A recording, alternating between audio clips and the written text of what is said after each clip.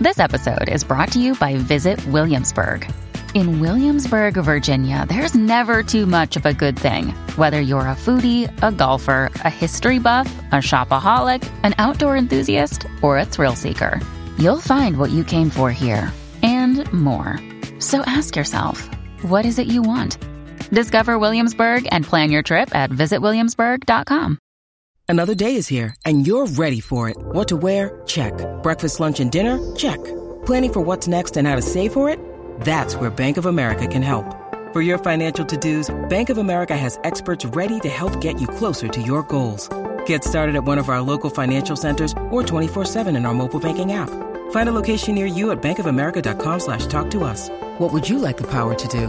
Mobile banking requires downloading the app and is only available for select devices. Message and data rates may apply. Bank of America N.A., member FDIC.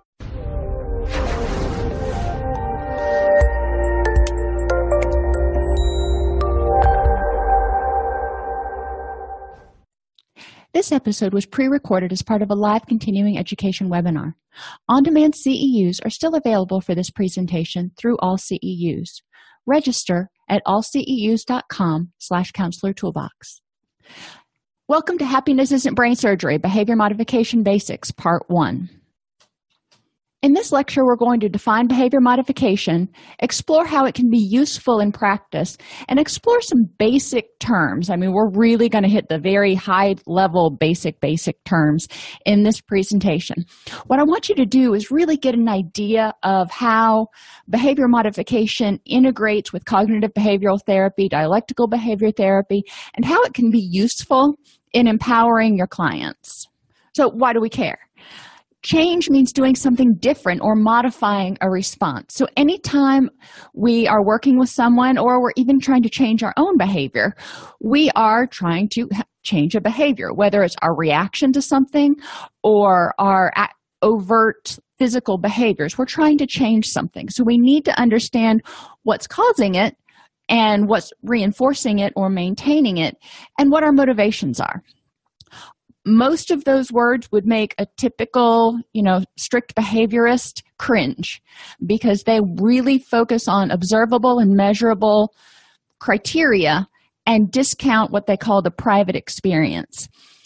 I'm a lot more loosey-goosey. I try to help you see where part of this is just semantics. What we call an emotion or label as happiness or fear is a label that we assign to an internal state. And we're going to talk about that some more. Don't let it get too confusing. The response can be a neurochemical one that we're trying to change. So we've talked before about how we can basically talk ourselves into getting stressed out, talk to ourselves and communicate that there is a threat even when none exists. We can get ourselves all worked up. Or we can try to be changing an overt behavior like smoking or exercising, banging your head. Behavior modification principles will help you understand some of the reasons people act or react the way they do. So what we're really going to look at is what was the measurable reaction to a particular stimulus. You put your hand on a hot stove. The measurable reaction is you're going to pull it off. But between the time that you put your hand on the stove and your peripheral nervous system sent the message to your brain and your brain went, that's not good, probably ought to move the hand, there was lots of stuff going on. You see where I'm going with this? So we go back to the cognitive behavioral theory and the ABCs. Between the activating event and the consequence, there are all these automatic beliefs. Well, we're kind of working with the same thing here, except for in behavior modification, we're talking about the neurological reactions that occur. By understanding what rewards, that is, what causes and motivates people's behavior, we can better address their issues. A reward, and I'm kind of jumping ahead to next week, anytime a behavior is rewarded, it will likely increase. That's kind of the definition of a reward. Anytime a behavior is punished, it will likely decrease. And what we're looking at is these behaviors that continue. What is causing them and what is keeping them going? If it wasn't rewarding, the person wouldn't keep doing it. So we need to ask ourselves, even though it seems counterintuitive, some of these behaviors, we have to ask ourselves, what is the potential reward the person's getting? And we want to understand that the focus on the observable, measurable conditions to the exclusion of cognitive interpretation underscores the mind-body connection. And what do I mean by that? I mean that you can say everything that's happening. We can talk about what's happening in terms of excretion of excitatory neurochemicals in response to a perceived threat. These are things that we can talk about and then relabel. Excitatory neurochemicals either produces anxiety, anger, or happiness, elation, those excitement sort of things. As humans, we end up labeling those with emotional labels. But basically what we're talking about is a physiological reaction. The take-home, or what I want some patients to see, those who tend to be more problem-solving, logical, may wrap their brains around this in a different way, is the fact that stimuli produce neurochemical changes. Those neurochemical changes are what most of us call feelings. Behavior modification in its truest form is concerned only with observable, measurable behaviors, stimuli, and reinforcement, and punishment. Emotions are interpretations and mental processes which have no bearing in true behavior modification. I want you to think, if you ever watched Star Trek Next Generation, think Data. He was an artificial intelligence being, and he didn't have emotions. He had logical reactions to situations based on his programming. So how can all this be useful in practice? Strict behavior modification can be quite useful in simplifying a stimulus and reaction. If you want to talk about why someone got upset, that can get mucky because upset may mean different things. They may put evaluations on terms like upset or angry or anxious. They may feel guilty about doing that. And all those feelings can get you stuck and get kind of mucked up. When we look at behavior modification, we can talk about a car pulled out in front of you and your body perceived a threat. There was an adrenaline rush, which was an excitatory response. You slammed on the brakes. That's what happened. And it makes it a lot more simple. And then you can start looking at, okay, you felt angry after this. Let's talk about why you labeled it as anger and how that was helpful to you. Integrating the cognitive interpretations or emotional labels can help people in identifying and addressing what's causing their distress. Like I said earlier, behaviorists would call this an excitatory response. If you've got mice in a maze and you drop them in there and they're really hungry and there's cheese at one end, they're not thinking, oh, I'm excited, I really want to eat. They have an excitatory response. They're actually kind of, again, to use another emotion word, stressed out. You put the mice in there, it's a novel situation, which is, generally stressful to a variety of organisms. At the end, they can smell the cheese. So that is getting them all, kind of worked up. And there's yet another reason for their excitatory neurochemicals to be excreted. They know there's something really good somewhere and they want to find it. We call this excitement, whereas, really what we're referring to is the body's excretion of norepinephrine and dopamine and maybe glutamate. Understanding what causes feelings can also give people a greater sense of empowerment. If they understand that when they are in particular situations, their body is excreting a neurochemical, it's not quite as hazy as, I just have these feelings and I don't know what they are or where they come from. So an example, and I always start when I talk about behavior modification with animals, and then we work up to people. Because animals obviously aren't going to have the higher order cognitions that we do. We put a lot, well, I do at least, put a lot of emotional labels on things that animals do and looks that they give us. In reality, there's probably not the same interpretation in their mind, but I don't know that. So, puppies learn appropriate behavior through reinforcement and correction. That's really kind of boring if you're looking at dogs playing and, I want to see them wrestle and growl, and I think that's cute. And, I can ascribe all kinds of feelings to it. But in reality, puppy number 1 gets up and tackles puppy number 2. That's a threat.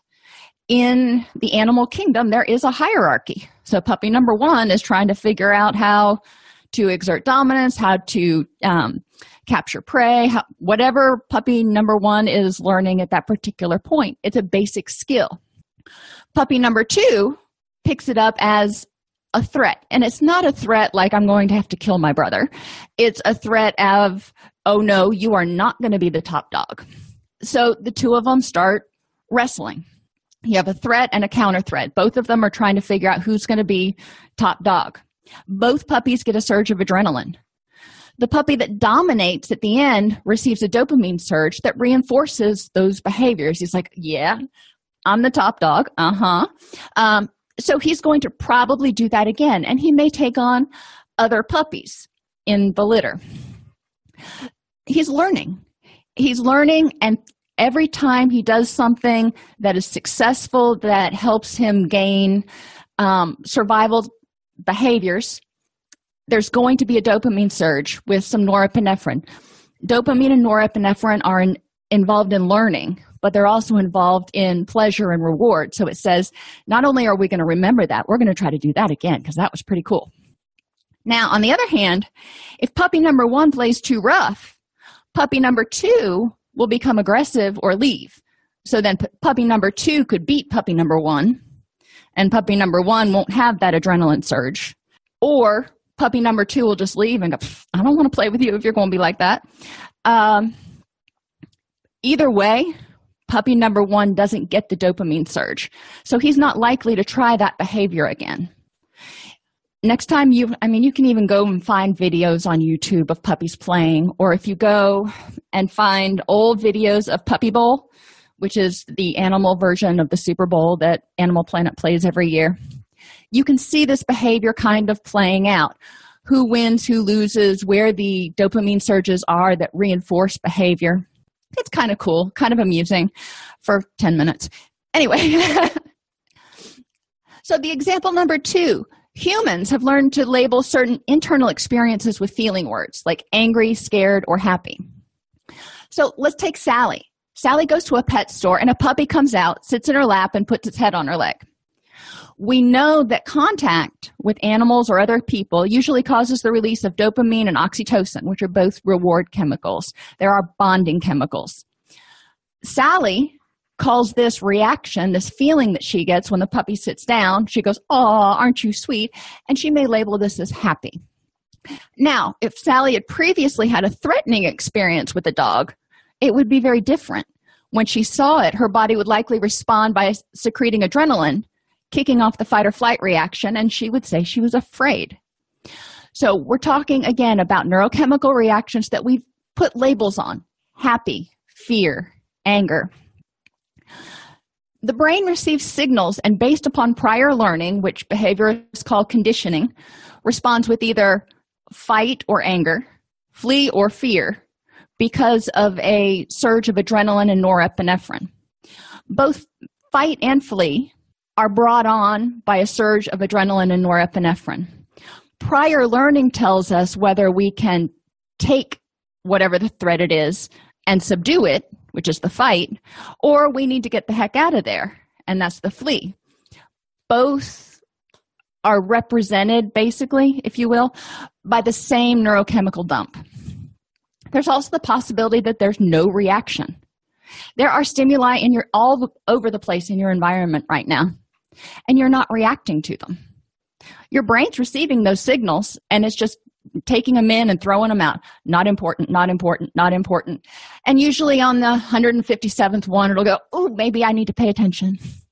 And obviously, I'm exaggerating, but it is possible for your brain to take in stimuli and go, there's just no need to exert energy. This isn't a threat. It isn't necessarily something I need to remember, so we're just going to let it go. The third option is your brain receives a signal that something is pleasurable. It makes you happy. You want to do it again. It is self-sustaining. It's going to promote survival. So your brain will secrete dopamine, norepinephrine, serotonin, GABA, and maybe oxytocin. Not all of them necessarily, but basically you have an increase in your happy relaxation, I want to do that again, learning chemicals.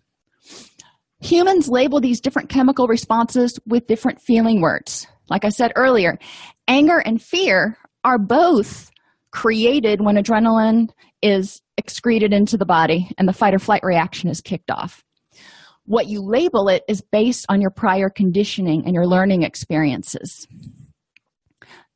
My point with this would become clear in a minute. The same responses can be labeled differently by two different people. Fear versus exhilaration.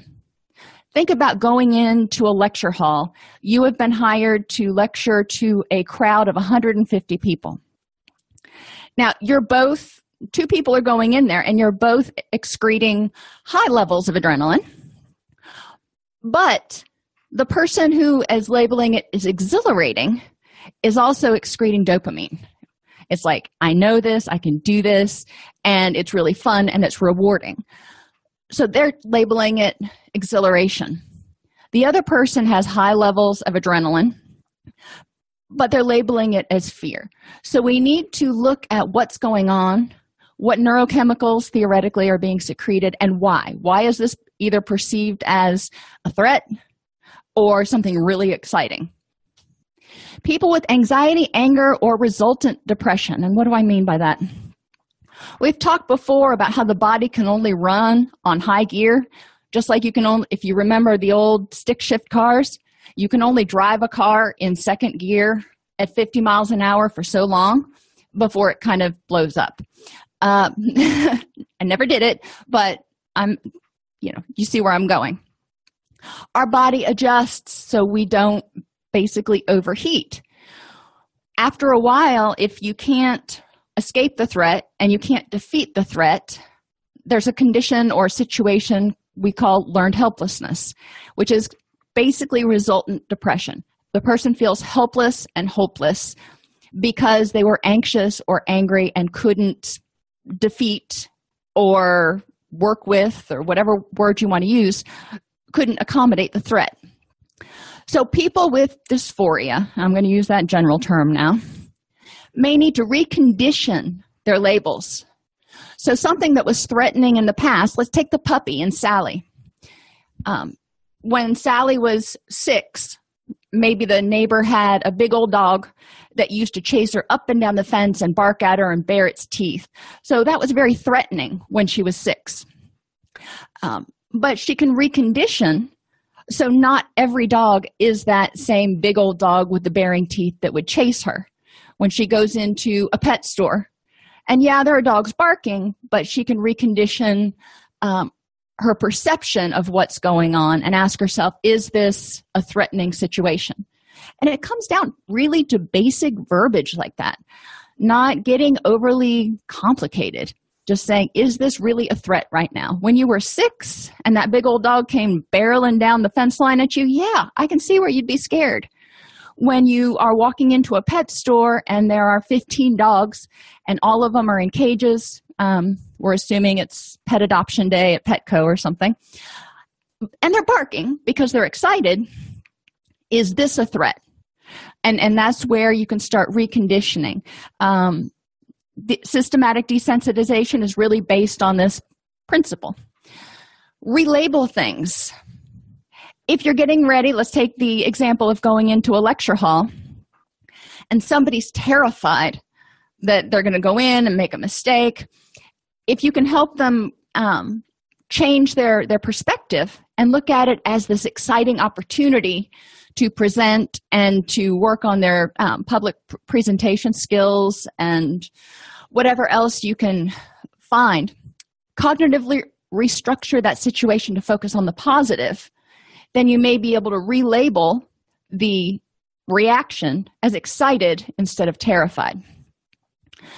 Now, some others that I worked with patients with eating disorders for many years that I want to bring up here. As a society, American society, we tend to mislabel being stressed, angry, anxious, depressed as hungry. Hungry is a junk label for a lot of things. You ask somebody how they feel, and they're like, I feel hungry. Hunger is not a feeling, and neither is fat. Both of those, we really need to look and say, are you actually physiologically hungry? Is your body telling you you're hungry? Or are you having an emotion that you associate with comfort eating? When people, a lot of times who have eating disorders, say that they feel fat, it may mean they feel unlovable, gross. It may mean they feel helpless and anxious. They don't feel like anybody will ever love them or appreciate them. And they associate that with being fat. So instead of being able to identify the feeling words, they talk about fat. Something we need to work on in treatment in order to switch from physiological states to emotional labeling. Another way you can relabel is basically using the ACT approach that we've talked about. Instead of saying, I am stressed or I am excited, you can say, whatever it is causing me to have the feeling that, or I am having the feeling that I am scared or I am anxious. Put it out there, separate it from the I statement. So it's something you can sort of control a little bit more. You can imagine holding whatever that feeling or reaction is. If it's causing you to have a feeling that, you can hold that in your hands. If it's causing you to be, you can't really hold that in your hands. Part of recovery is identifying the physiological response to the stimulus and labeling it with a feeling word. Start out with is it excitatory, which is it getting you all ramped up, or is it pleasurable and relaxing? Now, some of your excitatory reactions, like exhilaration, could be positive. So then once you identify whether you're getting ramped up or you're calming down, then you can identify whether it's a good ramped up or a bad ramped up. Either way, you're using a whole lot of energy. It's exciting. Basic terms: unconditioned stimulus response, something that evokes an unconditioned or automatic response in an infant and an adult. So this is something that no matter how old you are, what experience you have with it, it evokes a similar response. Loud noises evoke a startle response. Pain evokes a get away from it response. If you're excessively cold, you shiver. If you're excessively hot, you sweat. Physical contact stimulates the release of oxytocin. This is not something that an infant goes, gee, I think I like this. This is pleasurable. Let's release oxytocin. Kangaroo care is so helpful because this is one of those unconditioned stimulus response things. When parent holds child, especially skin to skin, but when parent holds child, there is a bonding, calming reaction that happens. Why is this important? Well, it's important for us to understand that there are certain things that are unconditioned stimuli that we don't necessarily have as much control over, but these also form the basis of our future conditioned stimuli. So if something scared a child, a loud noise scared a child, and the child became afraid of loud noises like little Albert, does it mean the person has to always be startled and extremely distressed by loud noises? No, we can recondition that as they grow older, but it's important to understand, and we're going to talk about it in a minute, the survival benefit of some of these. A conditioned stimulus is something that in itself has no meaning to the person. Best example I can give you is a yellow light. Now, when you see a yellow light, what do? Some of you slow down. Some of you floor it. So depending on what you've learned, your experiences in the past, you will either slow down or floor it. So the yellow light does not mean the same thing to everybody. It's a conditioned stimulus. Most of these responses can be traced back to fight, flee, forget, or repeat. And I tried as long as I could to think of another F, and I couldn't. So is it something I can dominate or need to dominate for protection? Is it something I need to escape from in order to survive? Is it something that is irrelevant to my survival and I just need to not pay attention to it? Or is it something that could benefit my survival that I want to do again? Discriminative stimuli. All things being equal, this is the stimulus that triggers the reaction. So you get up in the morning, and it's a sunny day. You get up on the normal time of day, no problems. You go in, have your coffee. You're getting ready to walk out the door. Great mood. You spill coffee on your shirt. And all of a sudden, you are in a foul mood because now you're running late, and it's just this cascade of events, and you're focusing now on all of the negatives. So a discriminative stimulus sets the occasion for a behavior. You can be at work. You're exposed to most of the same stimuli every single day at work. But some days at work, you have a bad day because something happens. There's a discriminative stimulus. Maybe it's that day every month where you have to go for your monthly team meetings that you just really hate going to. Or maybe it's the day of the month that you celebrate everybody's birthday, so the cafeteria is going to cater a birthday party, and you're like, score, good food, not having to do work for an hour, I'm down for it. These are discriminative stimuli, and they can be positive or negative. And learned helplessness, like I said before, occurs when there is a threat of some sort that the person tries to defeat, the person tries to escape from, but no matter how hard he or she tries, she can't seem to extricate from the threat. The threat seems to always dominate. So the person just quits trying. And we've seen learned helplessness in depression. We've seen learned helplessness in people with addictions who typically have concurrent depression. So it's important to understand where this comes from. Why would somebody just quit trying? Because they feel like they're out of options. They've tried everything that they know, and it's been punished. So they're out of response options. So a measurable response to the basic feelings cheat sheet. Excitatory. You have adrenaline, norepinephrine, and glutamate. These are the ones that give you your get up and go. Fight. Anger, rage, resentment, jealousy, envy, regret, and stress. Now, the first couple you have, and you're like, sure. Resentment. Resentment is a low-level anger at someone for something. Jealousy can be perceived as being angry at yourself for not having something or being angry at someone else for having something that you want, as is envy. Regret's an interesting one. Regret is often anger at self for doing or not doing something. But people who have regrets tend to lash themselves with 50 wet noodles, and they won't stop.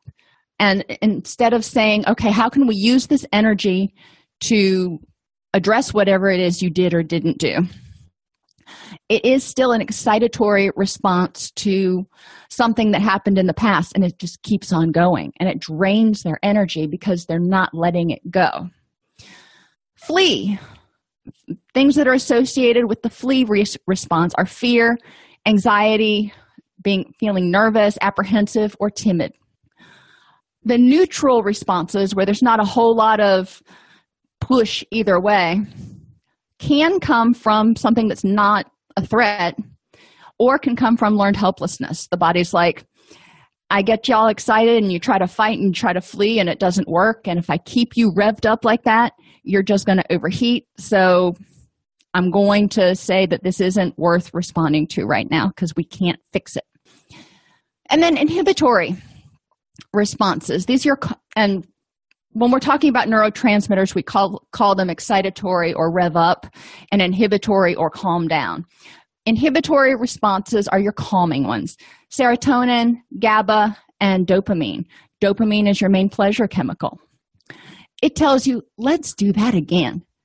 Now think of a little kid who goes on the elevator and they push the button and they get to ride down, and they want to push the button and ride up, and then they want to push the button and ride down.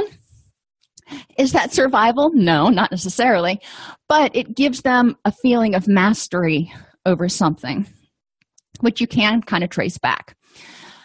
People who experience feelings of happiness, if they're elated, if they feel victorious, successful, or competent, all of those feeling labels are associated with different levels of these calming chemicals and reinforcing chemicals being excreted.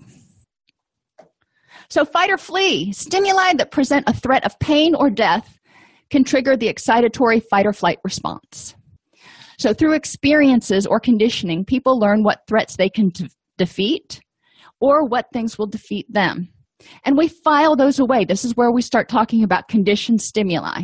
When you're a little baby, when you're a toddler, most toddlers don't have a whole lot of fear. They're just like, cool, let me try that. And if it has a good outcome, they do it again. If it has a bad outcome, they generally don't. But then as they get older, they may learn to differentiate. They may try and then figure out what things they need to be afraid of, or what things they can't control and what things they can. Unfortunately, a lot of times as we grow up, we don't move on to learning that whole concept of acceptance. So anything we can't control becomes something that causes anxiety. Useful interventions for fight or flee. Identify the threat. What is it that was threatening your safety? And we're going to talk about threats in a minute. Why was it labeled as something to fight that was controllable, or something to fear that was uncontrollable? What in your past, how did this become something to either fight or flee? Why are you even paying attention to it? And then break down the parts of the situation into those parts that are controllable and those parts that are uncontrollable. Once we start looking at things instead of a global, all dogs are aggressive, or all meetings with my supervisor are going to turn out badly, or every time I do this, I'm going to fail, then we can start looking at exceptions. We can start looking at parts of the situation that are controllable, like preparing ahead of time, and then figuring out how to deal with the uncontrollable. So a note about threats. I keep saying this comes back down to basic survival. And in my mind, it really does. Your basic fears that we've talked about in other classes. Loss of control. This underscores most fears. If you're rejected, then you lost control. Someone else rejected you and you have no control over that. If you fail, you tried to do something, you were not successful, you did not control it, so you lost control. See where I'm going? Okay.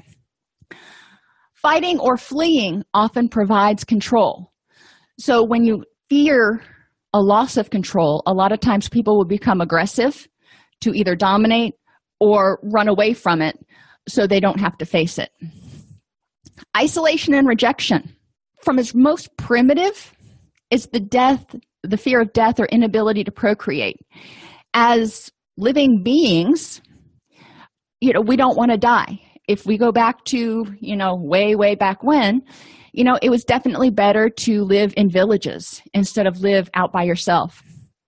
If you want to go even back further or down the food chain, if you will, and look at animals, for the most part, there are some exceptions, animals do better living in colonies so they can help each other out.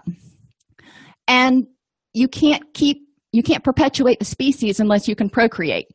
So if you're isolated and rejected all the time, then you're not able to perpetuate the species, which in theory causes a level of existential anxiety, if you will.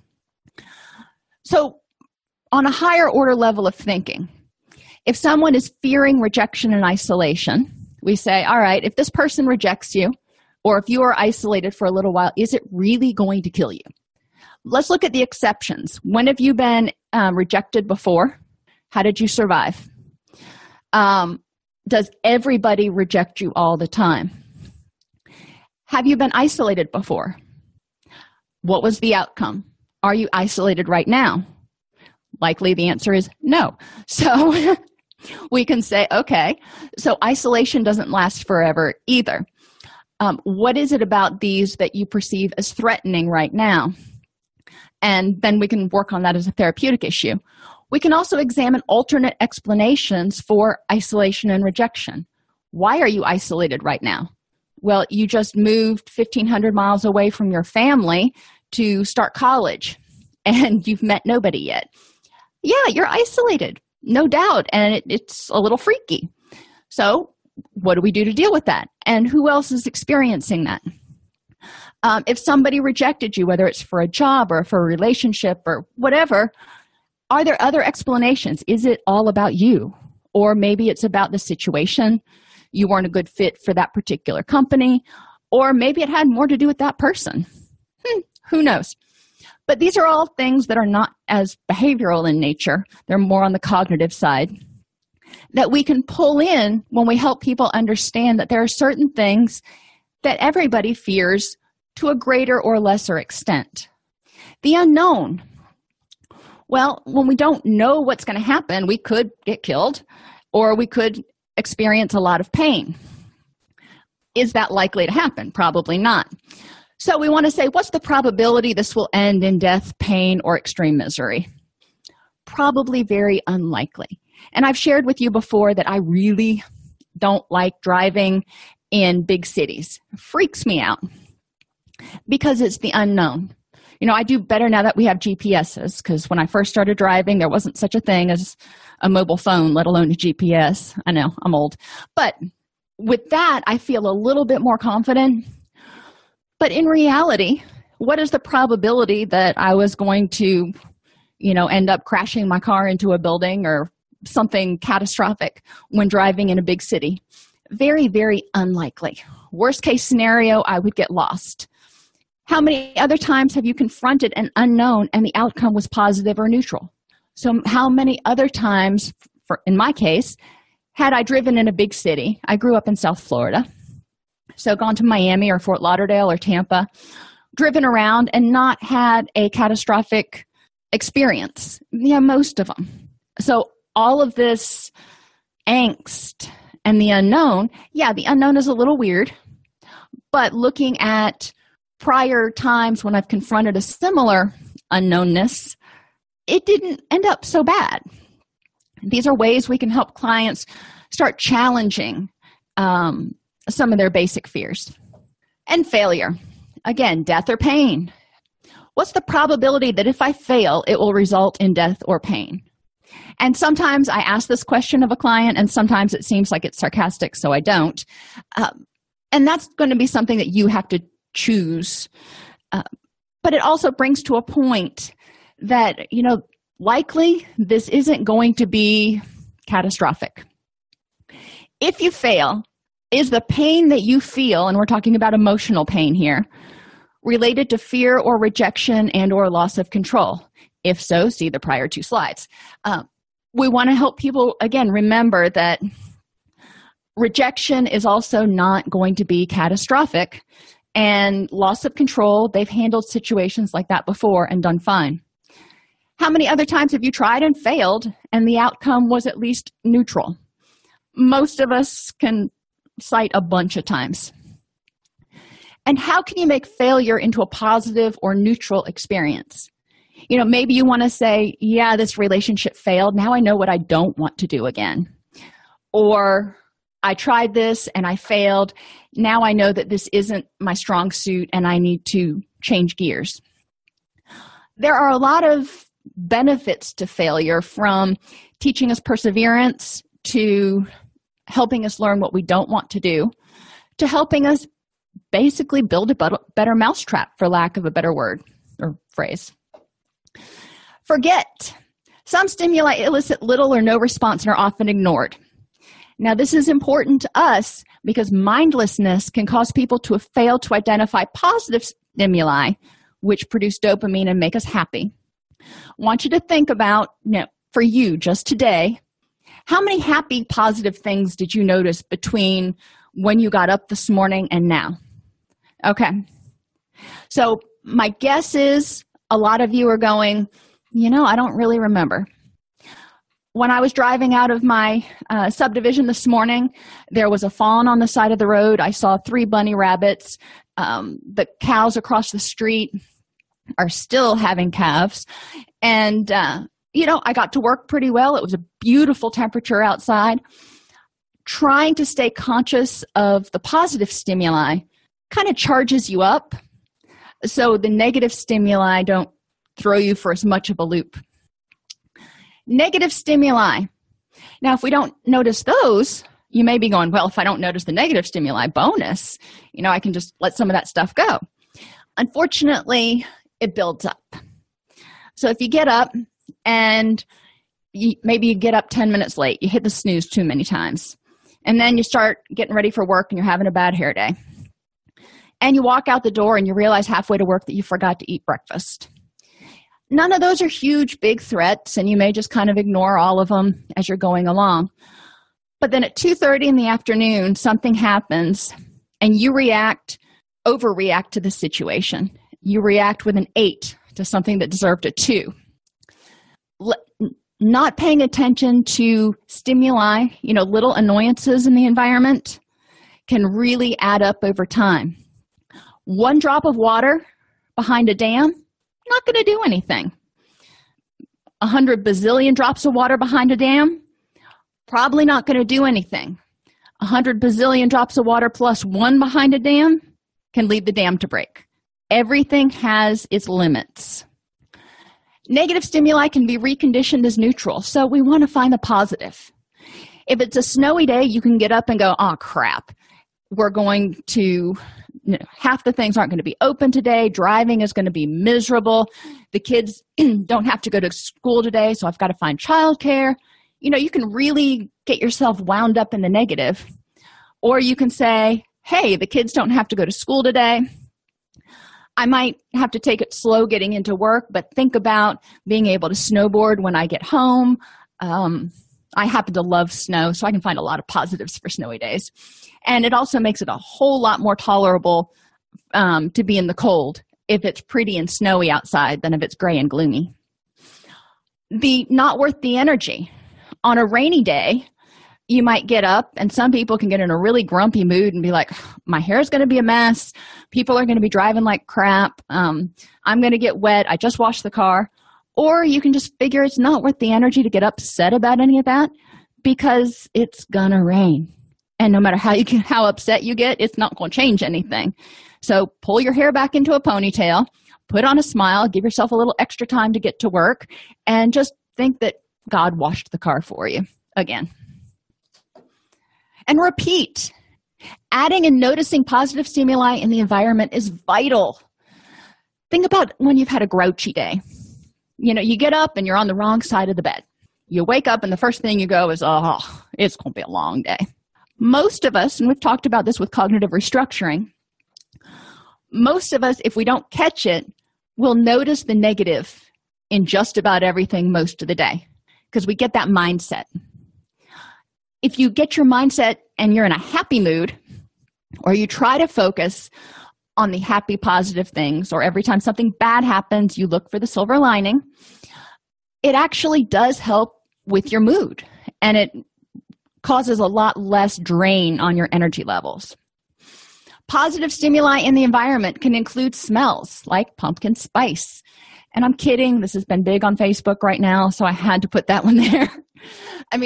Whatever smells that make you happy, put those in your environment.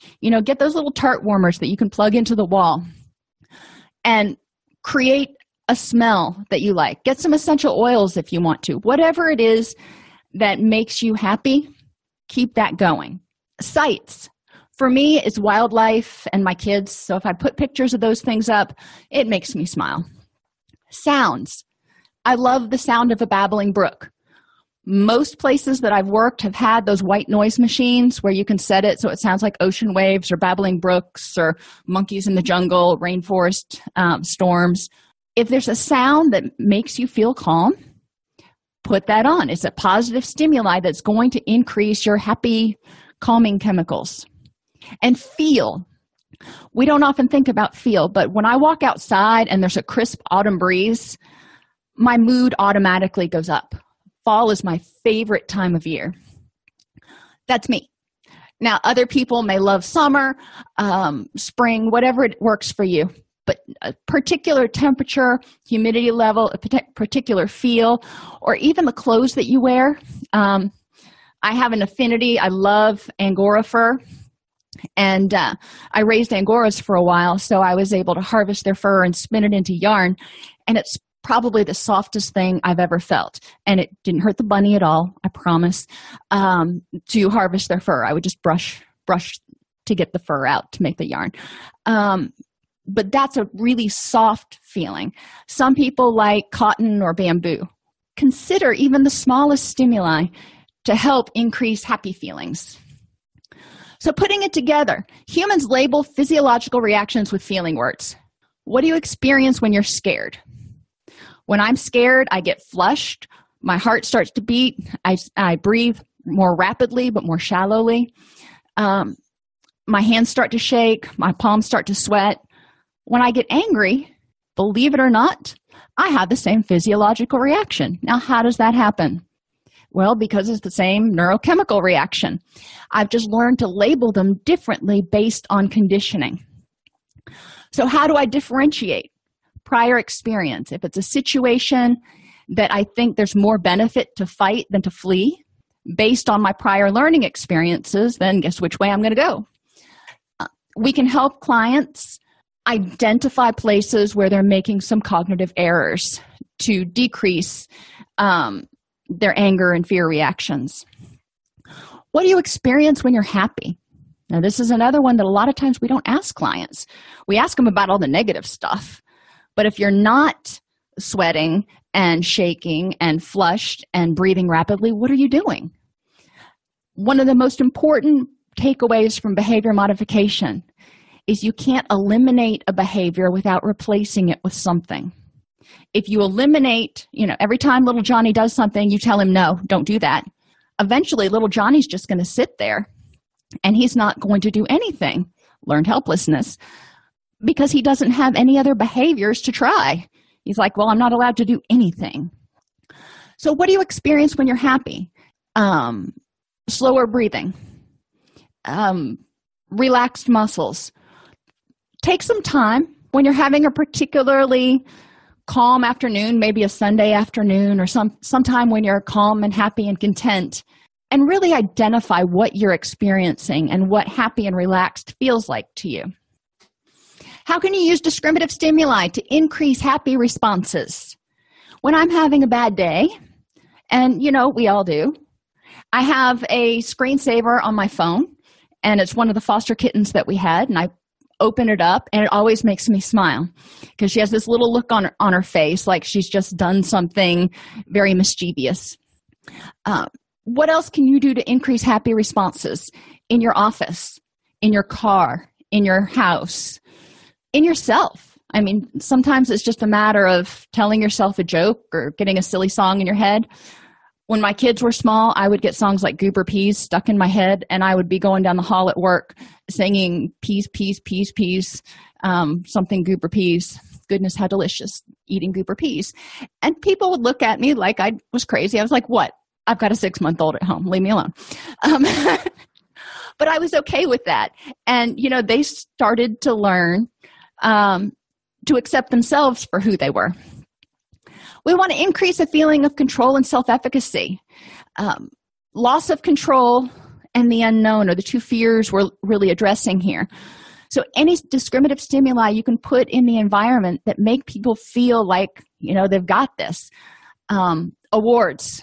If you're working as a supervisor, just a Post-it note on somebody's computer going, that was a really awesome job, might be enough to really make their day. It makes them feel like they are doing well and they're in control. What can we do to increase self-esteem so people don't fear rejection or isolation? Tell people what a good job they're doing, involve them in things, acknowledge them, just make eye contact. That is a discriminative stimulus in and of itself. Smile, oh my gosh, and increase feelings of competence to combat failure. Every time somebody doesn't do something, when we talk about corrective feedback, we always talk about starting with the positive, providing the constructive feedback, and then summing up with the negative and the solution, or summing up with the positive and the solution for whatever the problem was. That way, we're still ending on a positive and we're starting with a positive so people aren't feeling like they failed at everything. And using discriminative stimuli to decrease angry responses. So what can your clients do if they start getting angry? Can they count to 10? Can they call a friend? Can they sing a song? Can they go out and walk? Some people just need to get out and move for a few minutes. To decrease anxious or fearful responses, maybe they do a worksheet or go to a happy place in their head, or any kind of situation, any kind of intervention you can use to help people get out of their current stuckness. And how can you use discriminative stimuli to decrease learned helplessness? Now, remember, with learned helplessness, people are saying, I've tried everything that I know how to try and I failed. So decreasing learned helplessness means highlighting the exceptions. When you've succeeded, you've done X, Y, and Z. So maybe keeping a gratitude journal, keeping a journal of effective coping tools. Brainstorm with your clients what you can do in order to decrease some of their negative responses, but you also want to remember to, as you're decreasing, you're also increasing. So if you're decreasing learned helplessness by keeping a list of exceptions, that's also increasing their sense of self-efficacy. Behavior modification is concerned with the stimuli in the environment that evoke a response. Unconditioned stimuli evoke a response based upon survival needs. Conditioned stimuli have no meaning to the person, but through experience become associated with pleasure or pain and threat. The excitatory responses, especially anger and fear, serve to protect the person from what they have in the past experienced as producing pain or being threatening. Stimuli can be reconditioned in order to change the biochemical response or the feeling. So basically, we can desensitize to things that cause a huge excitatory response. Think about spiders.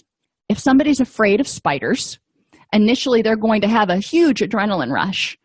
But we can recondition that so when they see a spider, it's at least neutral.